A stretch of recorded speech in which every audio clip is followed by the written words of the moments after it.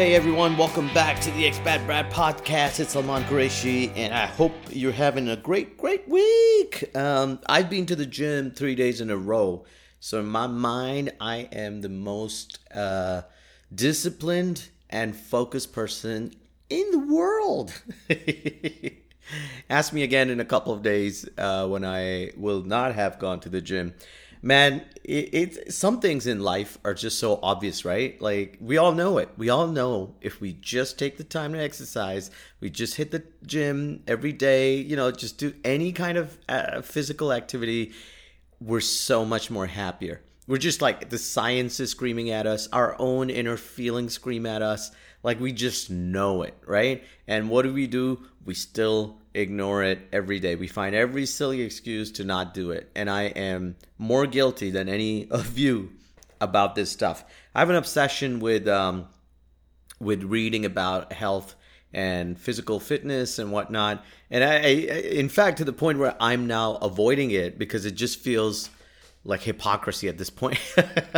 Like just stuff that I just read and make myself feel better. And I know deep down that it's not the reading, it's the doing that will do them results. All right. So I don't know. It's a very interesting human thing to do. And anything that we know is good for us, we just find it hard, right? So I don't know what the deal with that is. But the last 3 days, I have been good and I feel so much better. I feel refreshed. I feel, even though I know I haven't lost weight, you feel lighter. You feel like your tummy's a little less. I mean, the second I put on proper trousers and stuff, brought back to reality. However, at this very point, I feel good. I don't even feel like eating bad food. That's the funny thing about exercise for me is when I do it, I don't crave bad things. I actually crave wanting to eat good stuff. And I don't know, does everyone have that thing happen to them? I don't know. It's me. Maybe my brain works like that. But it's and the more I slouch, I sit around, the more I want to eat junk food and just sugar stuff. I don't know. Maybe it's like dopamine isn't being produced. I got to find it in different ways. Maybe that's just the scientific explanation of it all. All of this just to say, get off your bum and move about. If you're listening to this in your car, don't get up. That would be stupid. It's very hard to drive that way. And then you'll cause an accident and cause other people to back up and blah, blah, blah. It's not worth standing up in the car. But if you're anywhere else, hey man, you can listen to my beautiful voice while you move about, especially if you have them AirPods. So funny thing, my wife got me into the Apple products. I was all Android and Samsung. And to this day, I think in some ways the Samsung phone is so much better. I felt the camera was better. I felt some of the functions on them are so much better. The keyboard was better for me. And there's some things that really frustrate me about the iPhone. But overall, like everybody else, it's the ecosystem, or really it's the name, right? and this great feeling of knowing you have Apple products. And then I moved in from iPhone to Mac and Apple Watch. And then, I don't know, I got to check my clothes and my kid. Maybe they're Apple products. I don't know anymore. And the AirPods, however, and iPads as well, of course. So the whole shebang, right? I think iMac is the only thing I'm missing at this point. However, AirPods was the one thing that I brought my wife to the dark side for in terms of Apple products. She was not keen on them. I think mainly because, in her own words, she loses stuff, misplaces them, so she didn't want to spend that much money. However, I got her to try mine, and then once she was into them, I got her a pair for her birthday, and then now she has like 2 pairs. I think the second one from her mom or something, and now you can't just not use it. It actually is a good product, and maybe there are other cheaper options out there, but I really am in love with AirPods. Oh, we do have AirTags now too. Holy wow, there is not anything not Apple in our home anymore. Wow, ridiculous. So I'm just a little proud that I got her into AirPods. Not that I'm earning commission off it. Anywho, that's what's been going on with me. I've been gigging a lot more. I'm excited. I'm really, one of the things I do still struggle with is like a lot of the comics are very active on social media, and part of me just doesn't want to do it anymore. I know I have to do it. I know it's an essential part of the entertainment product of being in this industry and career. But part of me just goes, you know what? If someone wants to catch me live, let them catch me live. Why should I put up videos and go through all that hassle right now? It's a crazy thought that I have deep down inside me, and I go, shut up, Salman.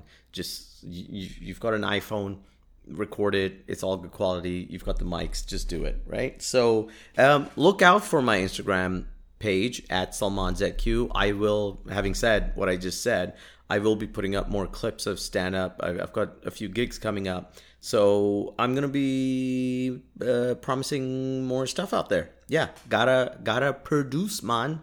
If you don't produce as an artist, are you really an artist? There's, who's the guy with the mind map? What's his name? I can't believe I've actually forgotten his name. It's Tony something, right? Mind map creator. Let me just Google this. It's Tony Boot. What was his last name? It's on the tip.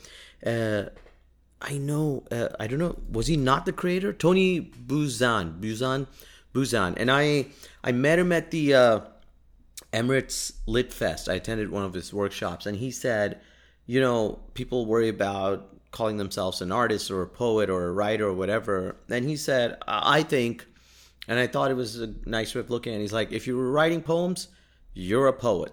If you're not writing poems, then you stop being a poet, and I thought that's a nice, simple way to look at it, because who else can define whether you become a good poet? I mean, you can fight over being a good or bad poet, but you can be a poet if you're writing poetry. And so, what am I talking about? Why did I bring this up? Oh dear, it's one of those days, and this is after I'm like taking my ADHD pills on time, but I'm also having coffee, which is not a good combo. It's two things fighting each other in my head. Anyway, I really loved meeting him. I thought it was a very positive way to look at it, and not gatekeeping the arts in any way, or talent and blah, blah, blah. And just very encouraging to go out there and do you, right? So as an artist, yeah, I guess just, you gotta create and be happy with it. And I think another aspect of it, I don't know if someone else told me this, but just from my own personal perspective, is that you gotta put it out there. All right. I know for anybody who's an artist, whether they're pros, they've been experienced, they have had all kind of fame, right down to newbies or people who are shy and have never tried it. We all have the same fear of putting it out and worrying because it's your baby, right? And for it to be criticized or not be loved, you're going to feel hurt. And unfortunately, that's just part and parcel of being an artist. But I really feel, I think, and this might sound overly like positive and blah, blah, blah, la, la, la. But I think art should be put out there, because you don't know who, even if it's just one person, who might be impacted in a good way with your art. And I'm not talking about stuff that you produce to hate mail and all that kind of stuff. I think most art can have an impact, and you don't know what kind of impact it will be. So you got to put it out there, and you got to let the world experience it, right? And whatever happens with it is out of your control. But just don't don't like hold back because of it. And I say that to myself more than anybody else. And I think I've gotten better about just throwing it out there. And sometimes, and it doesn't mean I don't get disappointed with putting out something that doesn't work.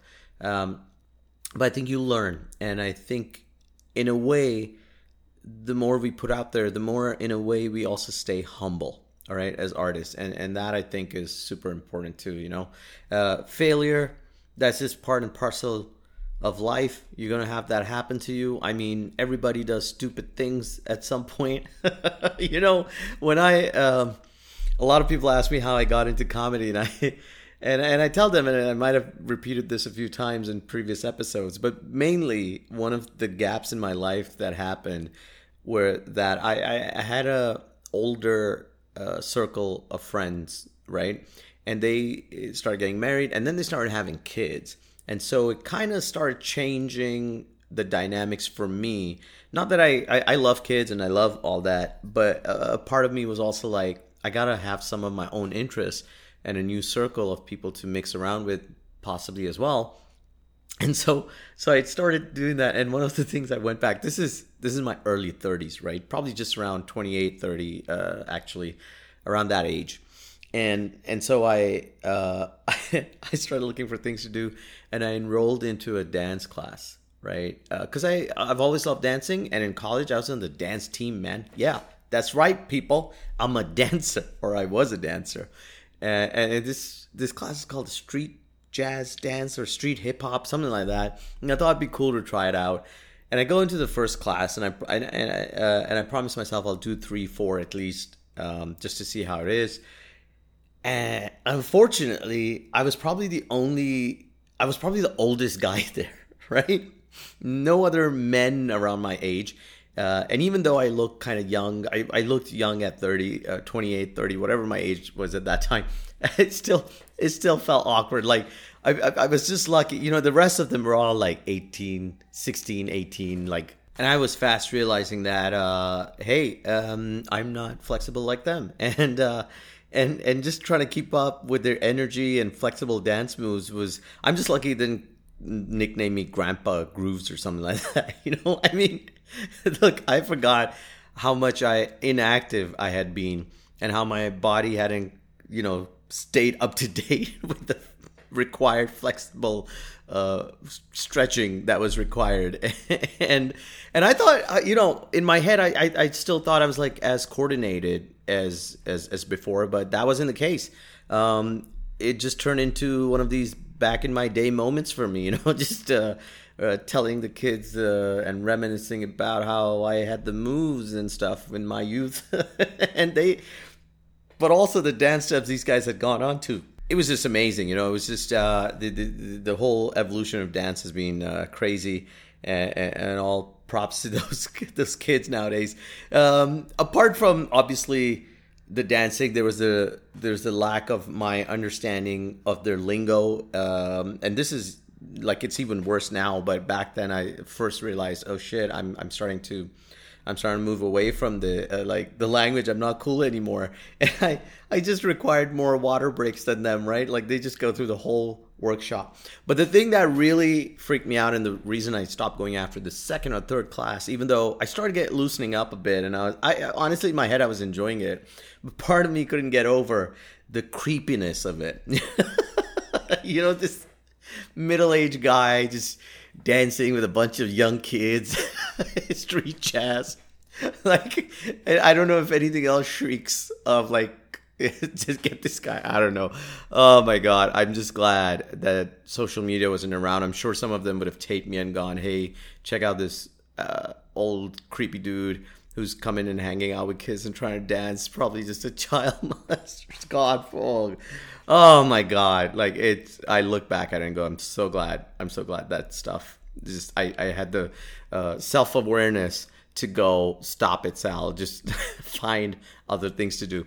But you fail through, like I said, you fail through life, and it was cool because I ended up I ended up basically just finding other things to do, and eventually got involved more with improv and stand up, and as they say, the rest is history. And so I was lucky, and that's part of failing. Like I said, that's part of failing. You got to get out, make those mistakes, do those things, and see where you get at, man. I think out of all the things I've done, like, honestly, that was like one of the cool stories I have now when I look back at it. I'm just glad I wasn't arrested or, like I said, embarrassed or canceled, and and here I am. So it's good. It's all good. I've been watching the new season of From, and I say that in every episode. People, if you haven't watched it, get on it, man. It's the most anxious, like anxiety-inducing series I've ever watched. Maybe Walking Dead kind of stuff, but better in some ways. And the cast is fairly like unknown-ish. But good cast, and I think season 2 is coming along pretty well too. So it's 6 episodes in. It releases weekly, which is my only. People just dump the episodes, man. We want to binge watch. We enjoy it more. I don't care what any research or blah blah blah is saying. Just dump the stuff out, okay? I don't know why I went off on that. What I am looking forward to is the NBA Finals. They start tomorrow. And, man, this is going to be something, isn't it? I just, I know, the 8th seed Miami Heat with the number 1 Nuggets. This is going to be good. I got to go, Jokic, it's reminding me of, they're both Jordan-esque kind of things happening on both sides, right? Everybody on the internet calls Jimmy Butler Jordan's kid and stuff, and we all get those memes and jokes. So there's that side. But part of me also goes for Jokic. I really need to learn his name by now, right? How to pronounce it? Jokic, the Joker. It reminds me of the time Michael Jordan, I think it was in '92, his first three-peat with the 92-93 Bulls, and he didn't get regular season MVP, and he was really annoyed. And Charles Barkley got it, and he went out to make sure he outperformed them. And I think deep down, no matter how much the Joker is a nice guy, part of him must have been annoyed that he didn't get the 3rd MVP in a row, because it was a close call. My man Embiid had a great season, and maybe it would have been a great final if both of them were in there this year as well, but he didn't bring the team all the way to the finals, not even the conference finals. So that's something, huh? It's the first time a regular season MVP guy hasn't been able to bring his team that far. And so part of him must have been stung by not. I mean, the guy's this player, he's just amazing, right? He's so great that his numbers, those great numbers start sounding normal. That's part of the reason he probably didn't get voted in. But this is good. I mean, the Nuggets are, every expert probably are going to are picking the Nuggets. The indicating their strong position heading into the series, blah blah blah. But playoff Jimmy's at it, man, and this is going to be. I think it'll be closely contested, no matter which way it swings. I think it will go down to 7 games. I mean, the Nuggets. This is a hard one though, right? The Nuggets, they've got Jokic and Murray, and they're just great players. Their chemistry is great. The talent on this team, it's going to be crazy. Jokic probably will win the Finals MVP, like the Jordan thing, if that kind of results come through for him. And most people are thinking he will dominate. All the experts are pointing at the Nuggets, and it's their first time in franchise history, so they will be wanting to kind of make it happen. What is their first final ever since being in the NBA, or the first in 40 years, something like that. Having said that, I know everybody's pining for them, and honestly, in my head, it's gonna be the Nuggets. But my heart, people, in my heart, it's the Heat. Playoff Jimmy's gonna come out. And this is why I don't bet money, because I know I should be putting money on the Nuggets, but I want and I feel the Heat will win. I mean, right? They've been underdogs throughout anyway, right? So it's not just this is the first time they'll be the underdogs, and overwhelmingly the underdogs, and they have embraced this role. And they've performed so well. And we're talking about against elite teams like the Bucks and Boston Celtics. They have not taken the easy route here, and they will show it, right? So I think there's more prep time. I know their history and the regular season, they haven't had as many matchups, but they have kind of lost more. But they've been close games. And if we have learned anything, the regular season doesn't matter at all. It's almost like Like, what's the point of it? Just make it 30 games and let's go into the playoffs or something. Because because you do all those games, and then here we are, the Heat.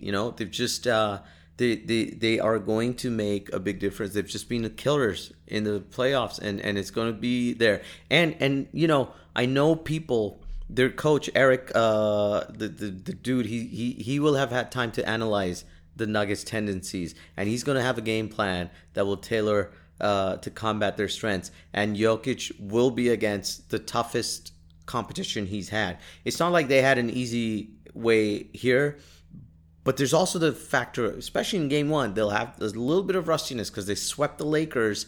And you might think they're rested, but honestly, I think sometimes teams that are playing can have a certain advantage. And Miami Heat's zone defense effectiveness, I think they can. And I know Jokic can. His ability to operate in the middle of the floor is great. It's a big challenge, but I think the Heat can adjust their zone coverage to make it more difficult for him to find open passing lanes. And if they can shut him down, which is a tall task, that guy's so amazing, so talented. But if they can, that's going to make a huge difference to disrupting the Nuggets, right? And if anyone can do it, it's the Miami team, because their defense is quite versatile. They've shown they can adapt throughout the playoffs. They've experimented with different defensive matchups and strategies to contain all these stars in the other teams.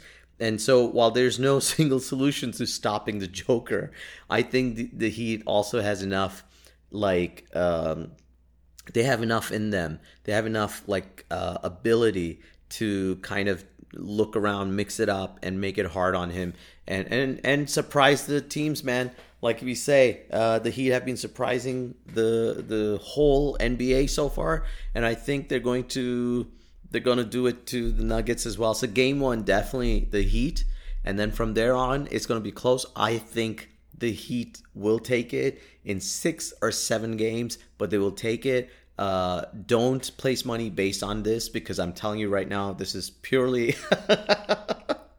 I know it sounded like I have done a little bit of analysis from my side, but honest to God, it's more instinct and more desire. Because come on, man, what a story for Jimmy to win it all. And also, of course, for the Nuggets and Jokic, also it's a great story. But I think he's younger and he'll have many more opportunities and definitely championships in his career.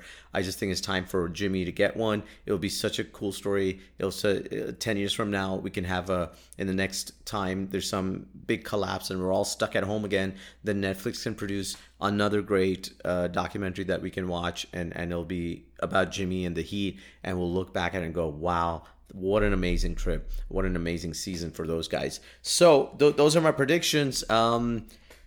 That's my take on it. I'm excited about it, and I'll be posting the podcast more regularly as well. So keep a lookout, guys. Like always, I'm running out of time. It's been fun. I hope you've been enjoying listening to my podcast. To all my fans, to all the people listening, to all the love you've given me, help me out a little bit more. Make sure you share the episode out. Make sure you leave a review, especially on Apple Podcasts. It really makes a huge difference. And yeah, continue to show the love. Thank you so much for listening. I'm Salman Qureshi. Take care of yourself. Goodbye, or as a dog would say, wolf.